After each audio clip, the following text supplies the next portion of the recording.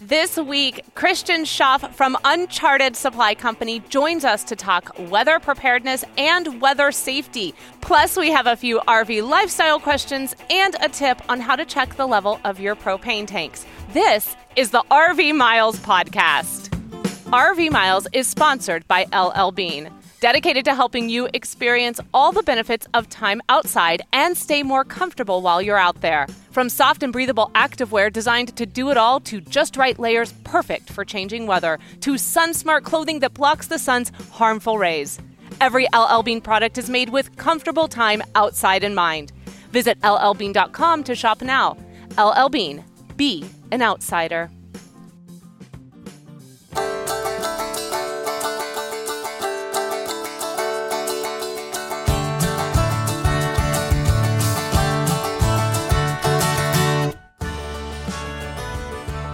Welcome to episode 203 of the RV Miles podcast. I'm Jason. And I'm Abby, and we are two full-time travelers who, along with our three boys, have been crisscrossing North America since 2016 on one epic road trip.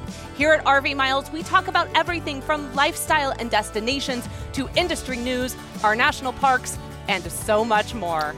We had a great 4th of July Independence Day weekend here in the Kansas City area, and we're really enjoying our time with family and getting ready to head back to Illinois very soon and do a lot of work to prepare to pick up our new fifth wheel, which is now happening early August. Yes, we called this the Great American 2021 Suitcase Tour because we are currently living out of suitcases and living in the homes of family relatives. Family relatives, that's like the same thing. We haven't sold our old trailer yet, and we are sort of in the process of doing that. But it actually brought up a question that somebody else had about selling their trailer that they mentioned in the RV Miles Facebook group. We are selling our RV so we can go bigger and just listed it on RV Trader. A guy has responded that he'll pay asking, wire the money, he'll fly in and can sign the papers at the airport. So many red flags in my mind. Have any of y'all ever bought or sold via RV Trader? What red flags should we be looking for? If you've sold, what sort of payment should you accept? I just feel like this isn't legit, but I don't know how to tell. It's tough right now because people are really desperate, and people will do things like fly to get imagine you're searching for a specific model. It's really hard to find a specific model or a specific floor plan right now. So you're searching on RV Trader and all of a sudden it pops up and you think, oh my gosh, I have to get that right now. I will do anything. I'll wire you the money. I will fly send you my firstborn, like whatever. So there is a possibility that it could be legit, but there's definitely a lot more work to be done here. But I think this was just sort of a way we thought would be good to talk about RV selling scams in general, because a lot of that happens, and wiring money is one of the big red flags. So when somebody offers, either if they're selling or if they're buying, when they're offering to do it through wiring money, sometimes that can lead to them getting you involved in one of these big scams where you end up sending them back more money than they paid and stuff, and it gets very wild. I highly suggest you go on YouTube and watch some of the scam catcher YouTube channels, because there are folks that take like scam phone calls and they just eviscerate these people. But you really understand how people can fall for it sometimes. Generally, if you're buying an RV and if it's too good to be true, that's the biggest red flag. The price is too cheap. The seller wants to sell it through eBay Auto, saying that protects you and them, which is not true at all. You're only protected through eBay Auto if you buy it through eBay itself, through an actual eBay auction, or a buy it now on eBay. A lot of the scams are stuff that say, I'm selling it because my husband died and we can't use it before, and they give a sob story about how it's in such great shape. The old, like, it was owned by an 80-year-old woman who never drove it and it always stuck in her garage, used car salesman thing. It's similar to that, but it always ends up with like put a deposit down. We want, but even somebody sending you money through wiring or whatever can be a scam. So be very careful about that. So we highly suggest, if you are making a RV purchase or if you are selling your RV, to do that transaction at a bank. To do it at your bank where the loan is. If you have a loan, is the best thing. But if you don't have a loan, you can go to your bank and have them help facilitate that transaction, and they can deal with the cashier's checks, the wire transfers. They can verify a check. They can do all that sort of stuff right there, and that makes the most sense. There are even some dealerships that will facilitate a transaction like this, and then they can deal with registration and stuff like that as well. And I think, too, that at the end of the day, just trusting your own gut and instinct, and if something just feels off, don't go forward with it. That just means that there's something better waiting down the line, and it might take another week or two, but just stick with it. And I think the same, it's really important when you say it's too good to be true. I think especially right now, as we've all talked about how the price of RVs has increased, that if you find someone that's just bottom of the barrel selling their RV, that's probably a red flag, because I think a lot of people who are selling their RV right now, while they're not looking to make a ton of money, they are motivated to sell because the market is so hot right now. Yeah. So I would never trust anything that is so grossly lower than anything else that you could compare it with. Or if you're selling your RV and somebody's paying you a lot more, that's a good point. If that guy shows up at the airport, right? If he takes a flight to get to you, that's probably legit, right? I mean, take the flight, meet him at the airport, or encourage him to meet you then at your bank, and then deal with the finances there. There's no reason why that can't happen. Yeah, so just be very cautious and very aware. But yeah, a lot of people are selling right now, and a lot of people are getting desperate and buying right now. And desperation sometimes leads to making some big mistakes. And I think you're gonna kind of flesh this out a little bit more. You've been talking about wanting to do a video on video. A video on this subject, and I think maybe right now this might be a great time for that because of what's happening with the market, and because there are so many RVs or so many people looking to buy an RV, and there's just not enough for everybody right now. Here's another question from the group. Who does one hire to go on top of their motor coach roof to clean it and do any needed repairs? I feel we're not physically fit enough to do it anymore. Perfectly good with groundwork and other maintenance issues, just not feeling safe for either of us climbing the ladder to the roof with balance issues. You absolutely should not go on your RV roof if you do not feel physically capable of doing so. You could take it to a dealership every 6 months or so to have your roof inspected and resealed and repaired and cleaned and all that sort of stuff. I would say a mobile RV technician, this is sort of the perfect job for that type of person. So I would definitely go that route, but avoid the busy season. You're going to have a hard time getting them, or you're going to be paying more if you're doing it, say, right now.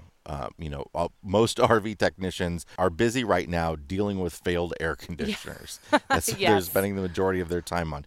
So if you get your roof inspected, say, just before the summer season and after the summer season in the spring and fall, I think that would probably be the best way to do it. But you can absolutely hire a technician to do that. And if they don't want to clean your roof, one option then is also to get one of those companies that come out and clean your RV, and you can pay. It's like a car wash company. They come in their little truck, and they will do it at a campground, and they will wash down your whole RV, including your roof. We have a story about those individuals coming up in our Fresh Tank Black Tank. We do. Sometimes they might screw up a bit. If they do come out, maybe just keep a little eye on how they're using the water. We have a great interview today for y'all. I was inspired by a listener who reached out saying that they lost their son years ago in a tragic weather accident, a lightning strike. That we should talk more about weather safety as us here at RV Miles, but as a community of RVers on the whole. So we really wanted to seek out a weather safety expert to talk a little bit more about some of the things we should be thinking about for preparedness when we're out on the road. So we brought on the show today Christian Schaff from Uncharted Supply Company, and they make great emergency preparedness kits. But he's not here to sell us anything. He's here to really talk about some of the things that we can do to prepare our mind mainly. That's the main piece of it that I gathered from this interview for any sort of weather incidents that might be happening. So we'll have that interview in just a minute. FMCA is the world's largest nonprofit RV club, and they host 2 international conventions every year. The next convention, the Spirit of Wyoming, is held July 7th through the 10th in Gillette, Wyoming. It's FMCA's 103rd convention, and you can still join. You can camp on the grounds for the entire event, or you can experience the fun for a single day. Everyone is welcome. You do not need to be an FMCA member or even an RV owner to attend. Find products and services you need for your RVing lifestyle. Tour the latest RVs, one of which might be your next, and soak up RVing knowledge at more than 100 educational seminars. Enjoy daytime and evening entertainment, including big-name music like Three Dog Night. FMCA events are also great for networking and meeting other RVers. You can get $10 off your FMCA membership by heading over to rvmiles.com/FMCA. RV season is here, but the change of seasons also brings rain, mud, pollen, and other elements that you have to waste your time cleaning, or worse, that can end up damaging your vehicle. Whether you own a motorhome, a travel trailer, or a truck camper, EmpireCovers.com is here to help you protect all your vehicles against Mother Nature. EmpireCovers.com offers high-quality, affordable covers that are engineered to protect. Every cover comes with a free warranty to guarantee that it remains durable over time. If you're not in need of a full cover, Empire has just launched a line of RV rooftop covers that keep the roof of your RV clean and protect it from UV rays. RV Miles listeners can receive free shipping plus an extra 15% off their entire order. Visit EmpireCovers.com/RV Miles or use the promo code RV Miles at checkout. My guest today is Christian Schaff, the founder and CEO of Uncharted Supply Company, which makes safety and preparedness products for all kinds of adventures, including RVing, camping, and hiking. Schaff is an expert in preparing for safe camping, hiking, and outdoor adventures, especially in storm. And he's going to share with us some tips on outdoor weather safety today. Christian, welcome to the podcast.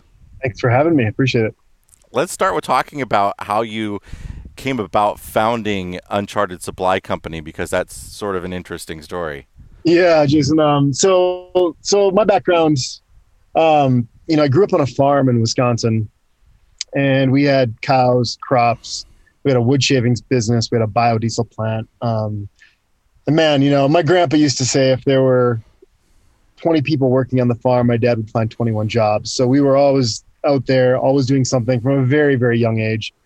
And you kind of learn in those environments how to prepare for the day. If you're going to be in a tractor all day, if it's going to be cold or super hot, or you just plan, right? So I learned growing up kind of the basics of taking care of yourself and how to fix machinery and just kind of how to think around solutions, or think around problems like a lot of farmers do. After college, I played in a band for a while, which actually took me to Iraq 39 times. I ended up doing a lot of entertainment for the troops during Operation Iraqi Freedom. So our band was playing, we played 150 shows, and we were named Armed Forces Entertainers of the Year, but we also figured out how to get bands and entertainment into over 300 bases that weren't getting entertainment by kind of hot rodding all the systems and making them fit into Black Hawk helicopters, which allowed us to hit all the tiny bases. With that inherently came a lot of danger. Forward operating bases, joint security stations were small, less security. We're flying around a lot. We would, plan to be gone for 4 hours and be gone for 2 days, and there'd be no supplies there. So once again, I found myself in positions over and over and over where I didn't know what the day was going to bring. It was very volatile. And usually I was responsible for not only myself, but, whether it was my band or I was guiding around Hoobastank or the Pussycat Dolls or whoever, I had to make sure they were taken care of as well. So this is just kind of how I lived. When I was home, I was hunting or climbing or skiing, or, I love the outdoors. And then I took a job in California, in Southern California. And, it was about a year and a half into being there. I thought about earthquakes. Being from the Midwest, I was like, man, what do you do out here? There's so many people. And one day I was driving to Colorado to go skiing in my truck, had everything I needed.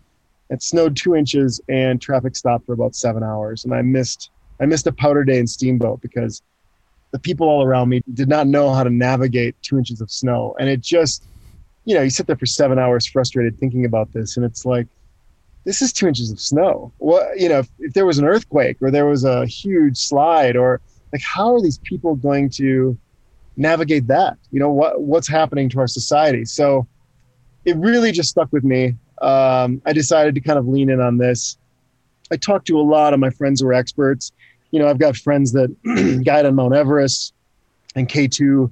I've got friends that are, medical experts and military personnel. And I went to all the people I knew that did this for a living and picked their brain and kind of tried to reverse engineer from the time of emergency, a person that may not have the same skill set. How do you help them and how do you guide them through? And that's kind of what's informed our products from day one on. So, we always say, we build products designed to make you the hero of your own story. My belief is, a lot of times there's AAA or there's Amazon Prime or whatever, and you can push a button and things show up. But when things kind of break and don't show up, can you take care of yourself? Because at the end of the day, it's really up to you to take care of yourself and your family. And we want to empower people to make that easier. So that's what we do.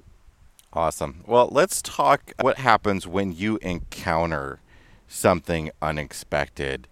Let's start with driving, since that's sort of what prompted you to found the company in the end.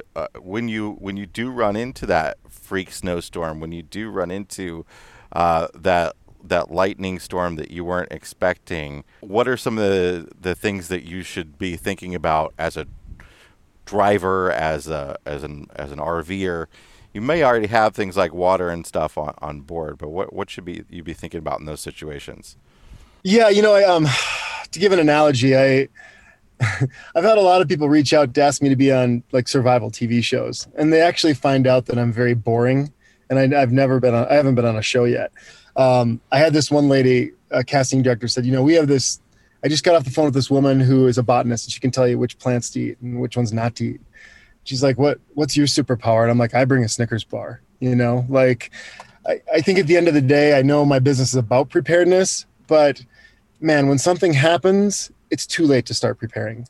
So it doesn't matter if you're going backcountry skiing or if you're RVing across a country or you're going into war. I mean, thinking about what you're going into, understanding things like weather and distance and the resources that may be available along that path, whether it's gas stations or huts or whatever, and having a grasp on that and having a plan is so critical. When I go into the Arctic Circle and do these 2-week kind of unsupported hunts where the plane just drops me off, for months leading up to that, I'm on a treadmill in the morning watching hunting videos of those environments so I can understand what it's actually going to be like. Like, what do the rocks look like? Like, are there trails out there? The game trails, what do they look like? So I don't think it matters what you do. I think you should really think about where you're going. Our society is so comfortable and so well built out. There are gas stations perfectly spaced out, and there's cell service just about everywhere. And so it allows us to let our guard down, and 99% of the time, no problem, right?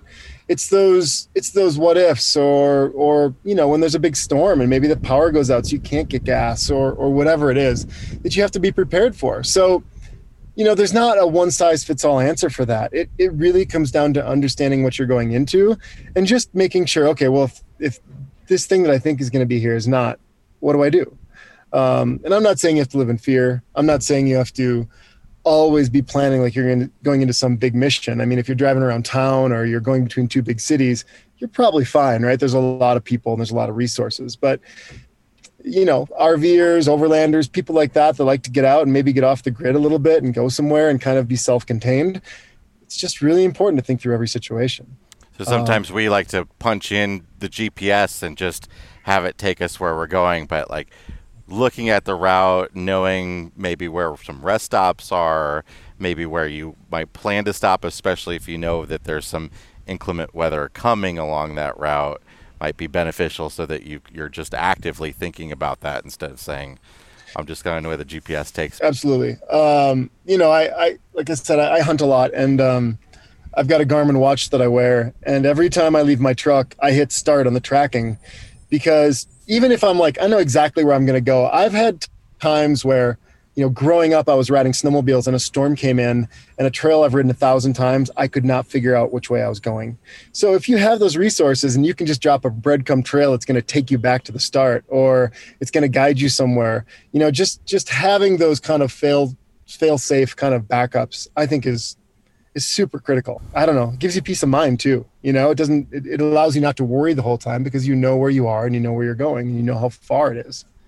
Let's talk about some individual situations, because I think Sure. one of the biggest things for a lot of travelers is that they end up going to areas that they're not used to. Like you were talking about being from the Midwest and heading to California, and earthquakes are a new thing, right? A lot of people doing the opposite are trying to understand what to do with a tornado. They have no idea how to deal with that, and that's some real scary stuff. So let's start with tornadoes. If you're in an area where there's a tornado warning or watch, what are some of the things that you should be thinking about doing?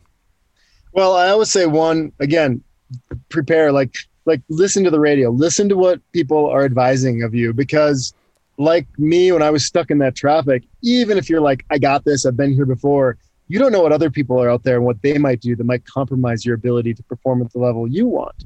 So, most times when I see people really get stuck, they went a little too far. They didn't back out when they could have. It's one of those things where it's like, man, I don't want to sit here for a half hour. We're 2 hours away and let's push through, right? But man, pushing through and trying to not lose that half hour might turn into a whole different life for you on the other end. You just never know what's going to happen. Tornadoes, we grew up those. I drove my first vehicle, which was a Jeep Cherokee, through a tornado on the road my house is on one day. I was at my grandma's house and the sky turned seafoam green, and my mom called the landline of my grandma's and said, you got to get home. And I was looking at one window, it was blue sky, and I went outside to look, and I'd never seen anything like it. And I raced home, and those winds were pushing my Jeep left and right on the road. I had trees falling around me. I had to drive over this one pine tree. I wouldn't recommend that, where I am now. I was 17 years old and I just had my foot on the gas. But, tornadoes, as an example, are very unpredictable. They might be trending one way and they might just turn and come your way. So the best thing you can do is keep your distance and just get away from it. If you find yourself in a situation, there's a lot of things where a car is awesome. A hailstorm, even lightning. Lightning will hit the metal and work its way around into the tires. There's some insulation. So your car gets struck by lightning, most times you're going to be fine. So it's a really nice, safe location. But tornadoes, it's actually not, because tornadoes produce tons of wind. And as we all know, we've all seen a sail operate or a kite or whatever. Any big flat surface that wind's going to grab, eventually your downward force is going to lose to that sideways force of a tornado, and you're going to end up going somewhere you don't want to go. So I think the natural thing is to stay in your car, get under a bridge. It's actually counterintuitive. Under bridges and tunnels is where wind can kind of funnel in and actually increase in speed, which makes it more dangerous. Parking alongside a road, man, that wind can catch the side of a car and flip it over or roll it or send it flying. The advice you'll always see from people is actually get out of your car and lay down in a ditch. I did triathlons for a long time, and just playing with how the wind hits you and the speed increase with the same power, wattages coming out of your legs when you're going into a headwind. Hiding from the wind is really critical. So if you can get down, that wind's going over you in a ditch, that's actually the safest place you can be. If you're in a campground or something like that, maybe starting to figure out where those tornado shelter type buildings are, whether the solid buildings that you can get away from windows and that sort of stuff. Totally. Most of those places have some big brick, bathroom or shelter or something. I mean, most do. If they're not there, get in a ditch, get in a hole, get somewhere low where the wind's going to blow over the top of you. But yeah, if you can get in a big structure, if you can even get down into the ground a little bit, that's the place you want to be. And, usually you don't have to be there very long. It's just for those few key moments to make a big difference. You talked about lightning for a minute there. So what if you're out on the trail, you're away from your vehicle, and a storm's rolling in, there's lots of lightning? What are some of the ways you can protect yourself from lightning? Lightning likes to hit the tallest object, right? And it likes to touch metal. I've been out on trails where a storm whips up and lightning is struck and you feel it in your teeth. There's just so much electricity in the air. Honestly, when I'm in situations like that, I just lose elevation as fast as I can. I get down. I get to where there are other things around me that are taller. When you do that, odds are it's going to pick one of those things because it's an easier connection for lightning, because lightning actually comes from the ground and from the sky, right? So if those things are reaching up higher than you, that's great. The last thing you want to do is be on the top of a bald mountain with a big set of headphones on, jogging along. So, situational awareness, they always talk about that in the military, and in survival classes, knowing what's going on. If you're getting into a lightning storm and you're up there, man, you probably didn't have your head up. You probably had your headphones on. You probably weren't paying attention. So again, like preparing for the road trip, just look up every once in a while. Make sure the sky's clear. If there's some dark clouds coming in and you've got service, check your phone, see what it's saying. Don't put yourself in that situation. That's the best advice. If you're in it, get down as fast as you can.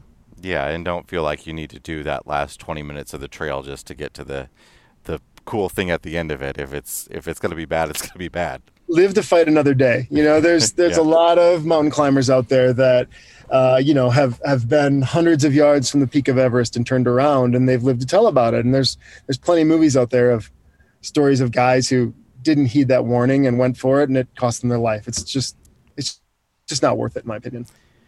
Heat is a big topic right now. There are some record-breaking heat waves happening.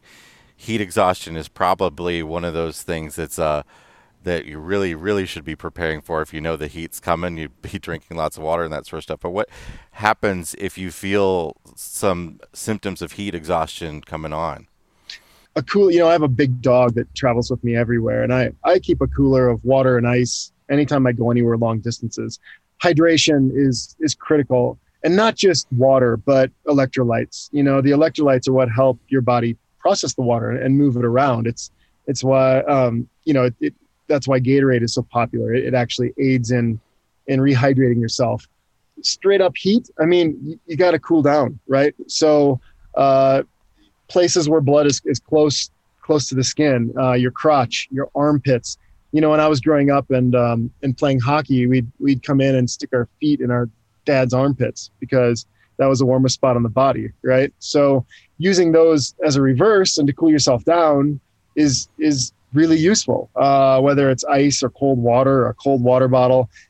Maybe just hold them under your armpits, in your crotch, or if you have ice, getting that on your body, that can drop the temp. But hydration and dropping temperature is really critical. Obviously, shade helps. You find wind and a breeze.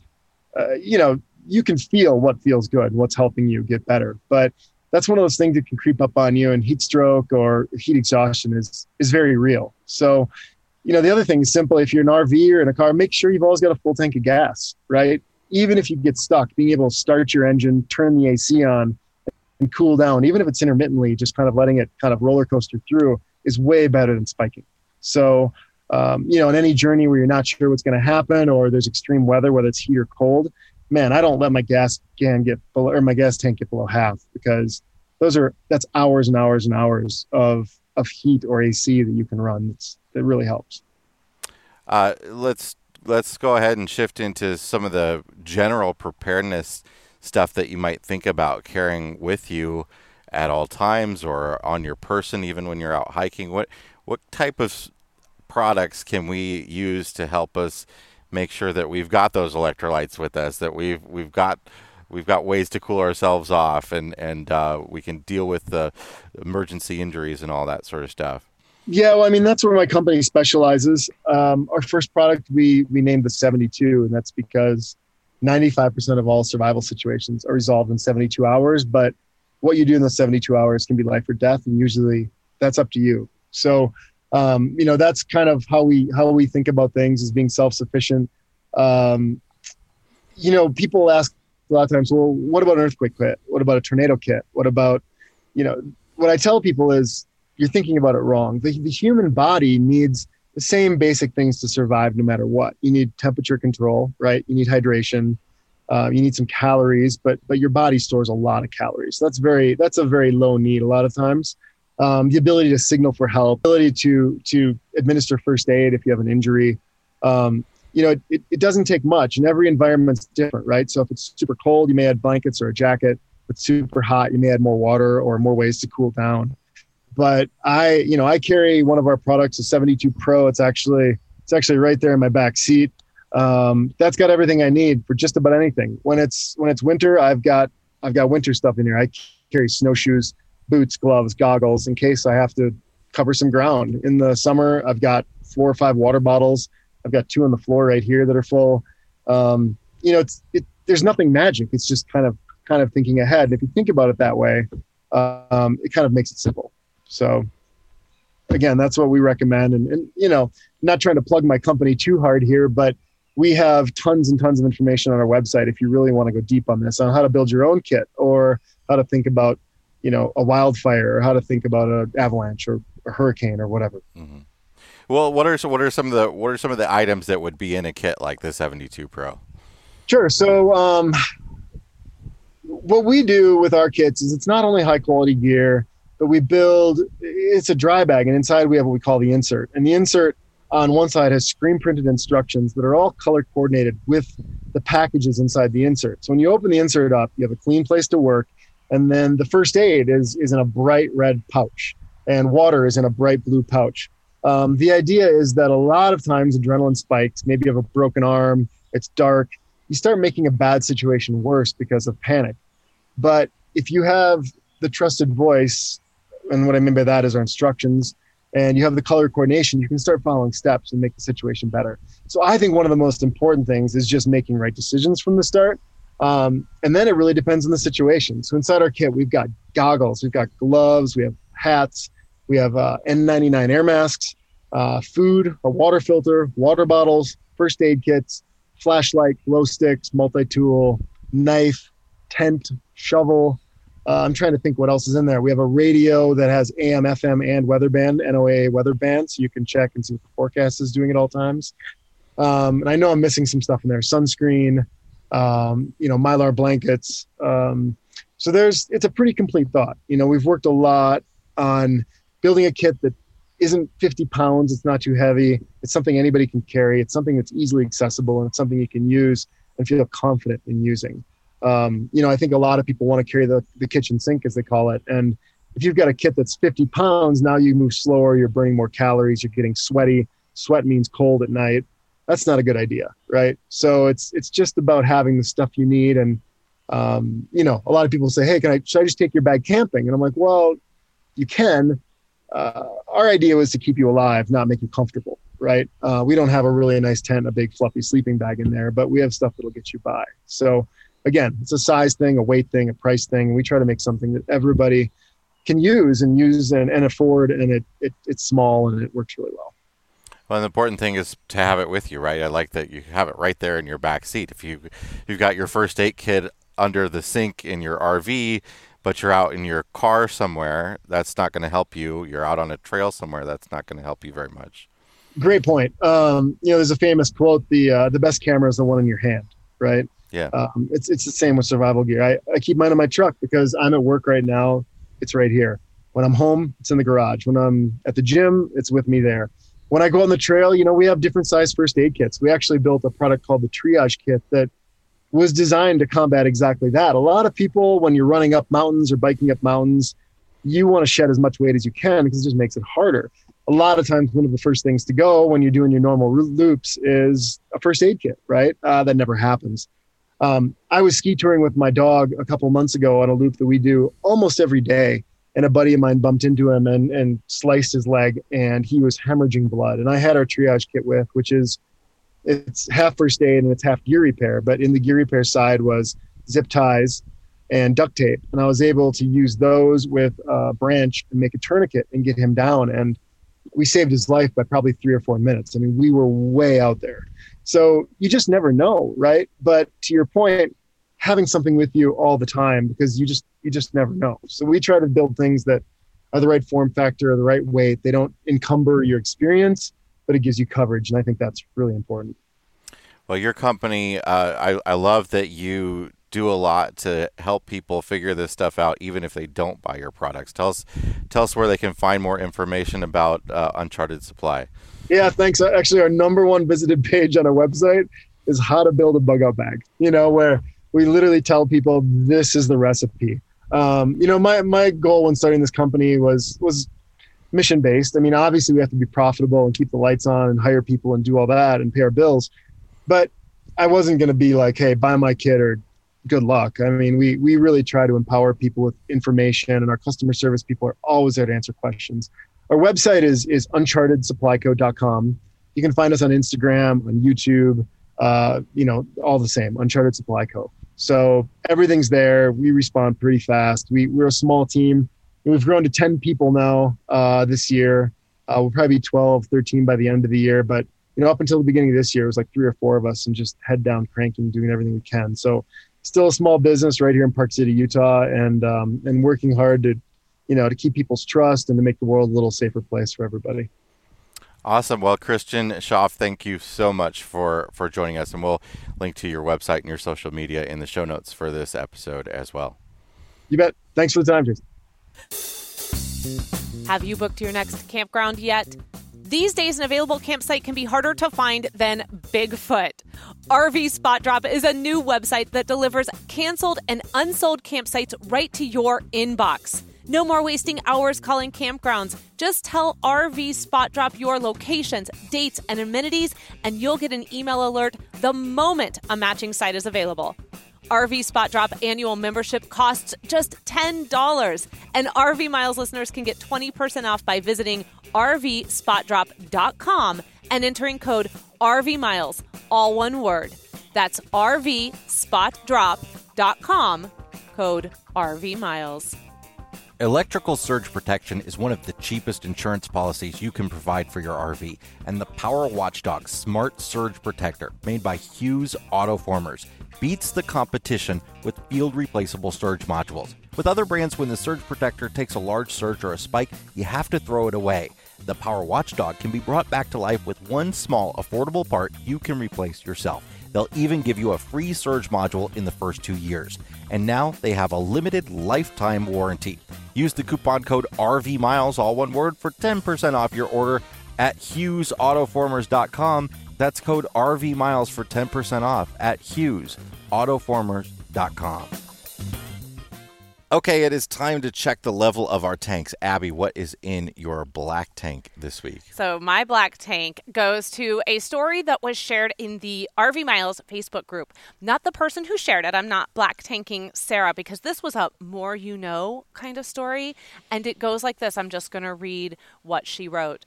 A long-term stationary guest at our RV park had to leave for a week. He left his hose hooked up to his black tank flush. Well, the RV washers, remember we talked about those earlier, came to wash his neighbor's rig and accidentally turned the water on to his rig, the guy who was gone with the hose hooked up to his black tank flush.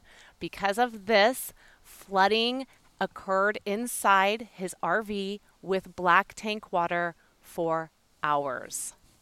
So if you aren't going to be around, the moral of the story, if you aren't going to be around, it's really important to disconnect, especially from your black tank flush. It sounds like That's this tough. person was leaving for a while, Yes. for a few days, and the last thing they did was flush their black tank because they Yes. wanted it to not have stuff in their black tank, and they just didn't disconnect from that. Yeah, which no shame, because, we all forget things. We're human. It happens.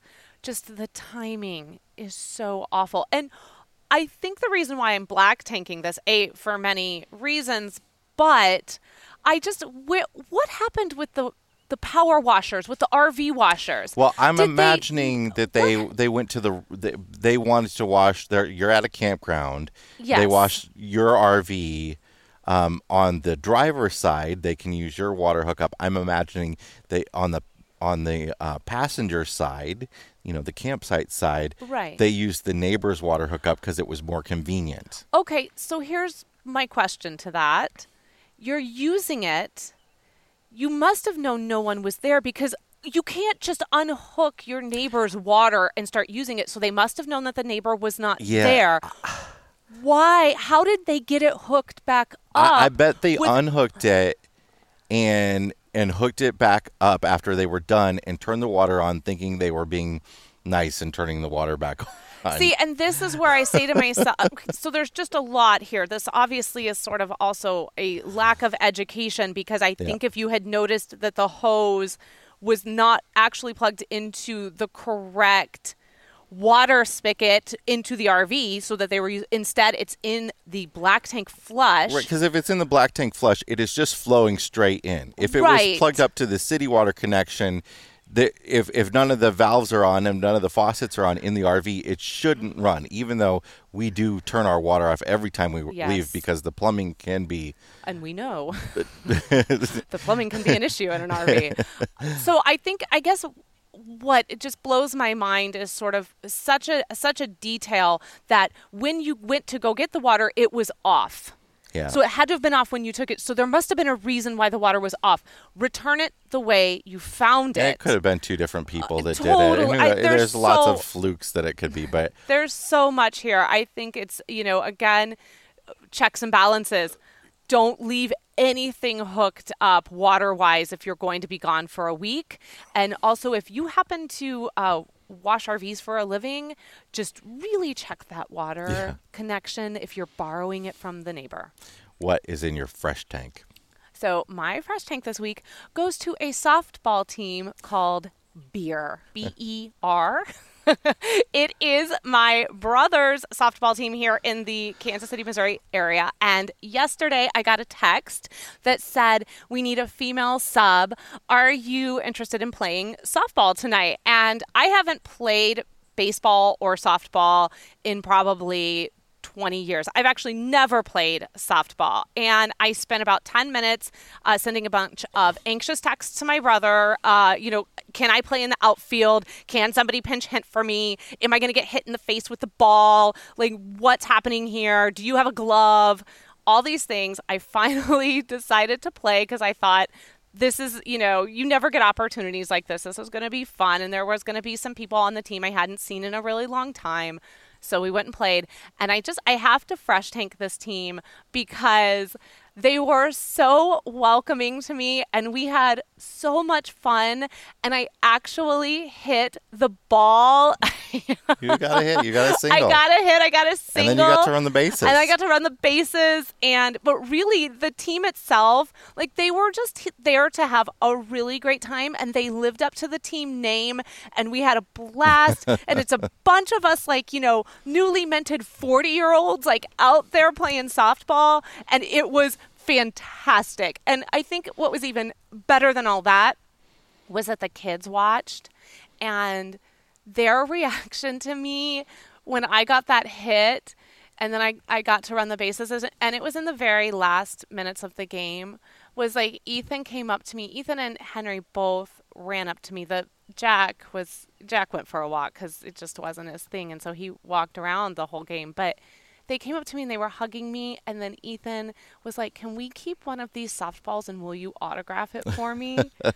And I kind of melted inside. I was so glad that I did it, and they are such a fun group of people. It was so great, and I was so proud of you, and you would have scored had the person who was the last out not overran first. Oh, that didn't count as a point? No, because you made it to third, oh, and then you went home, and you were safe at home, but for some reason the person that hit the ball the final out of the game overran first and got tagged out. Yeah, we were so excited because they just play for fun, and they don't have a winning record or anything. I mean, I think they're all winners, but we were having such a good time, and we had just sort of these couple of innings where we were really close to winning, and we got so excited with that last at bat because it was a real opportunity, and I felt super stressed because I think I let off.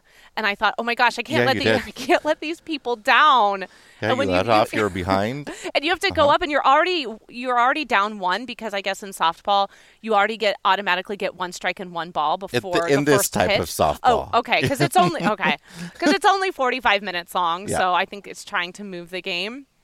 So I felt really stressed because I'd already striked out twice. And I just wanted to do good for these fine folks. So anyway, that's my fresh tank. It was so much fun. It just goes to show you, too, that you can do these types of things living full-time on the road. Oh, for sure. Like we talked about before, our kids are in summer camp. You can do that kind of stuff living full-time in an RV. It doesn't change that sort of stuff. No, and you know what? It's made easier, obviously, because we are visiting family and, we know this area and we have a connection to the community here, so we get offers like that. But I am moving a whole lot easier than I thought I would be moving today. I did have to wake up at like 3 o'clock in the morning and wrap up my shin because that was hurting so bad. But I wish I could play again. Like, I had so much fun. I wish that we were going to be here for me to participate for another week if they needed me. All right, Jay, what is in your black tank this week? Oh, okay. So, look, people have been coming to us and in general in the RV sphere talking about this upcoming glut of used RVs. Oh, people are very concerned. Since last summer. That there would be lots of used RVs on the market. First, it was going to be in January. Then it was going to be as soon as the vaccination rolled out. Now it's after this summer. And look, I know the RV Lifestyle podcast. This was their recent episode. They talked about this, and I don't want to sound like I'm calling them out on this. Nope. I'm not at all. No, they're not the first to have this idea. We enjoy them, and this is not a competition thing, but there is a need sometimes for some of us to use our gut feelings and our anecdotal evidence that we hear to make decisions. And I don't care if you think there's going to be a lot of used RVs on the market this fall. That's fine. But if people are making financial decisions based on that, I want you to be very careful because I like to go off of evidence. I like to go off of statistics. And I talked about this last October in a video that I did, that I did not think this was coming anytime soon, that some sort of mass amount of used RVs are going to hit dealership lots. And it has not happened. The vaccination has rolled out. People are traveling more than ever. And the dealer lots have less used RVs than they have new RVs right now.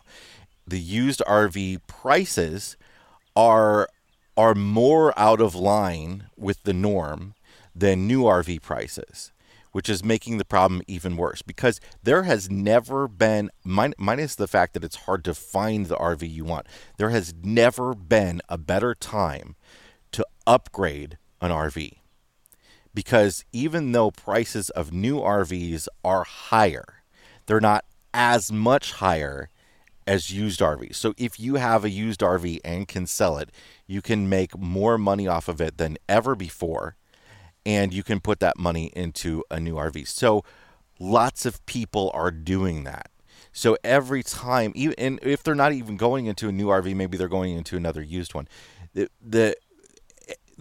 there might be more people selling used RVs because they bought them for COVID and they don't want them anymore. Mm-hmm. That might happen. That doesn't mean that people aren't still buying them up like crazy. Yeah. 9 million households plan to buy an RV in the next 5 years. RVers are upgrading. They generally upgrade every 3 to 5 years. They're upgrading faster than ever. They're generally upgrading at about 2 to 3 year mark right now. And before a glut of used RVs hits dealership lots and hits the websites like RV Trader, they have to get back to normal levels of used RVs first. And we are nowhere near that happening. There are slight increases in used RVs hitting lots. And I've been following RVTrader.com, which is the biggest resale website out there.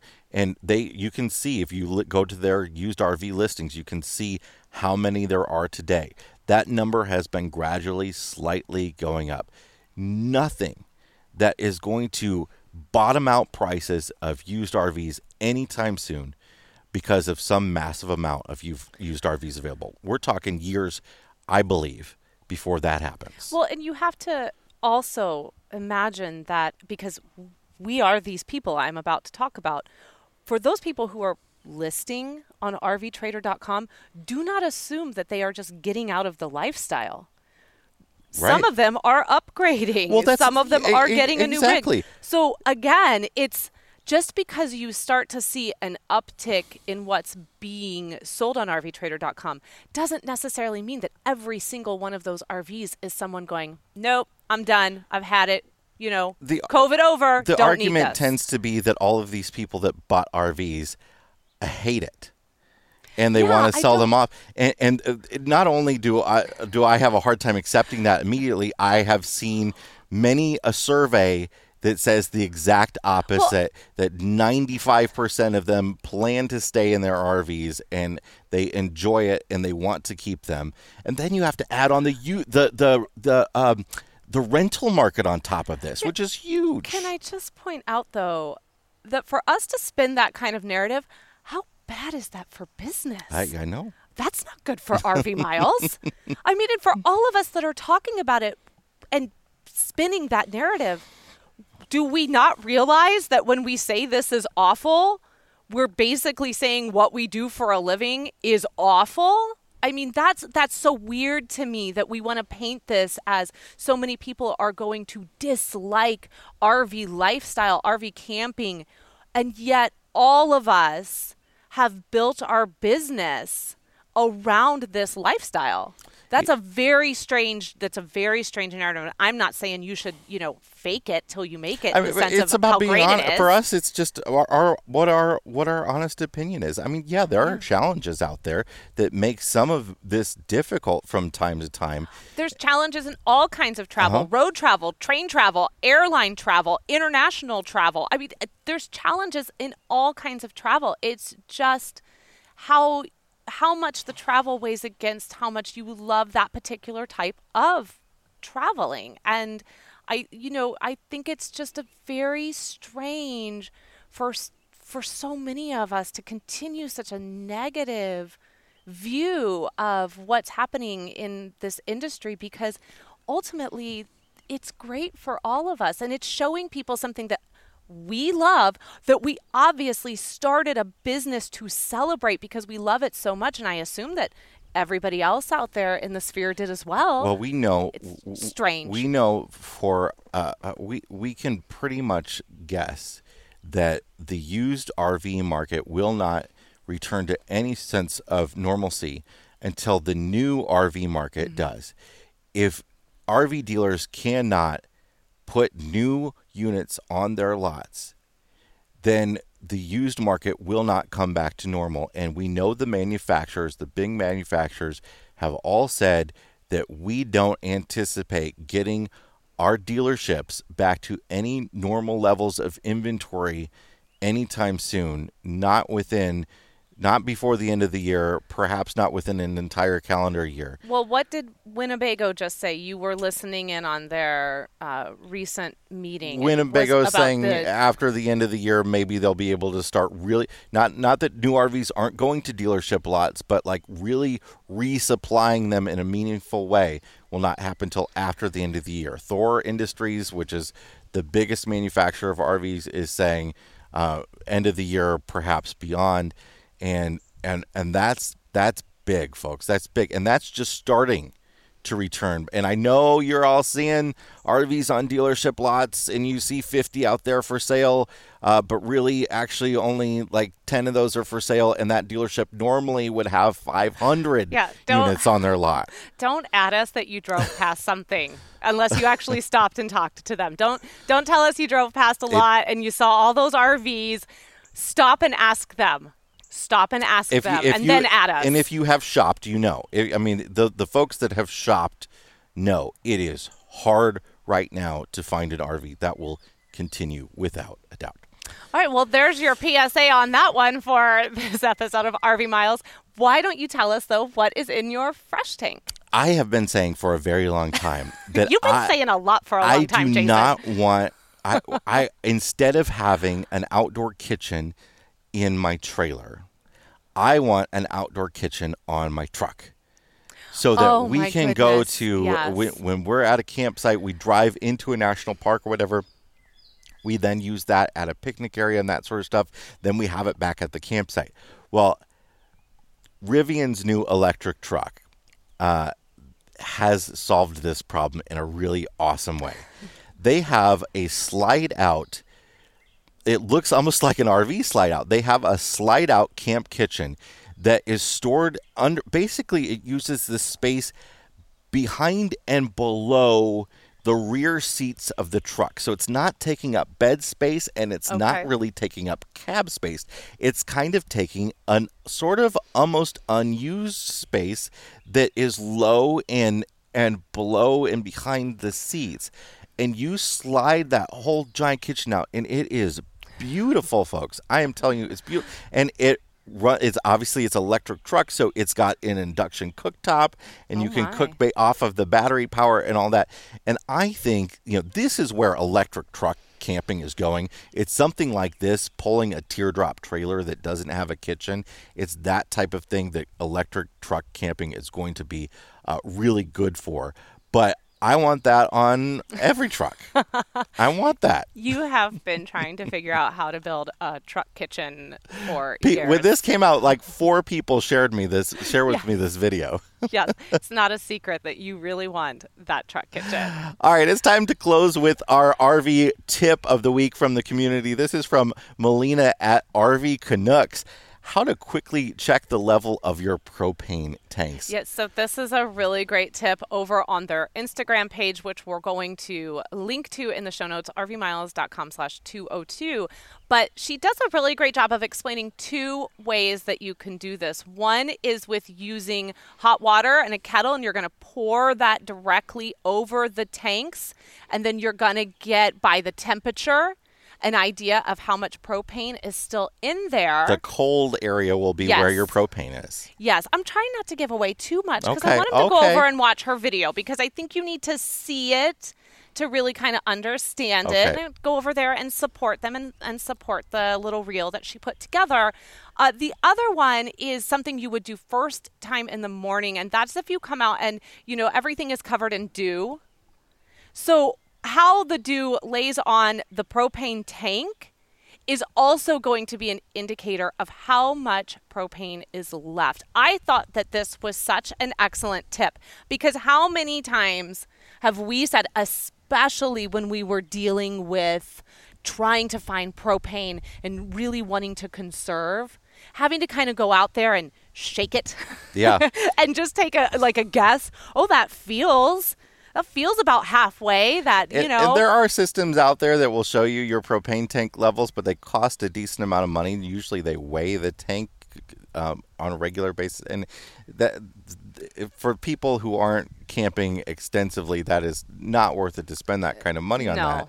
Like Abby said, we pick them up and shake them, but that requires undoing it and all, and all that. But this is what I loved about the second tip of the 2 is that it's working with nature. Sure. To just let nature kind of tell you how to do that. So we will have this over at rvmiles.com/203, and we would like to thank Melina for allowing us to share this here on the podcast. That's it for this episode of the RV Miles podcast. Yes, it is. And hey, if you are enjoying RV Miles, we are going to do that call out that we do every single week. Will you please go over to Apple Podcast and leave us a 5-star review? We cannot tell you how much that 5-star review means to us and how it is helping to put RV Miles in front of a whole new generation of listeners. If you would like to talk to Jason and I about some of the topics covered today, please come over to the RV Miles Facebook group. We are in there every single day. That is the very best way to connect with us.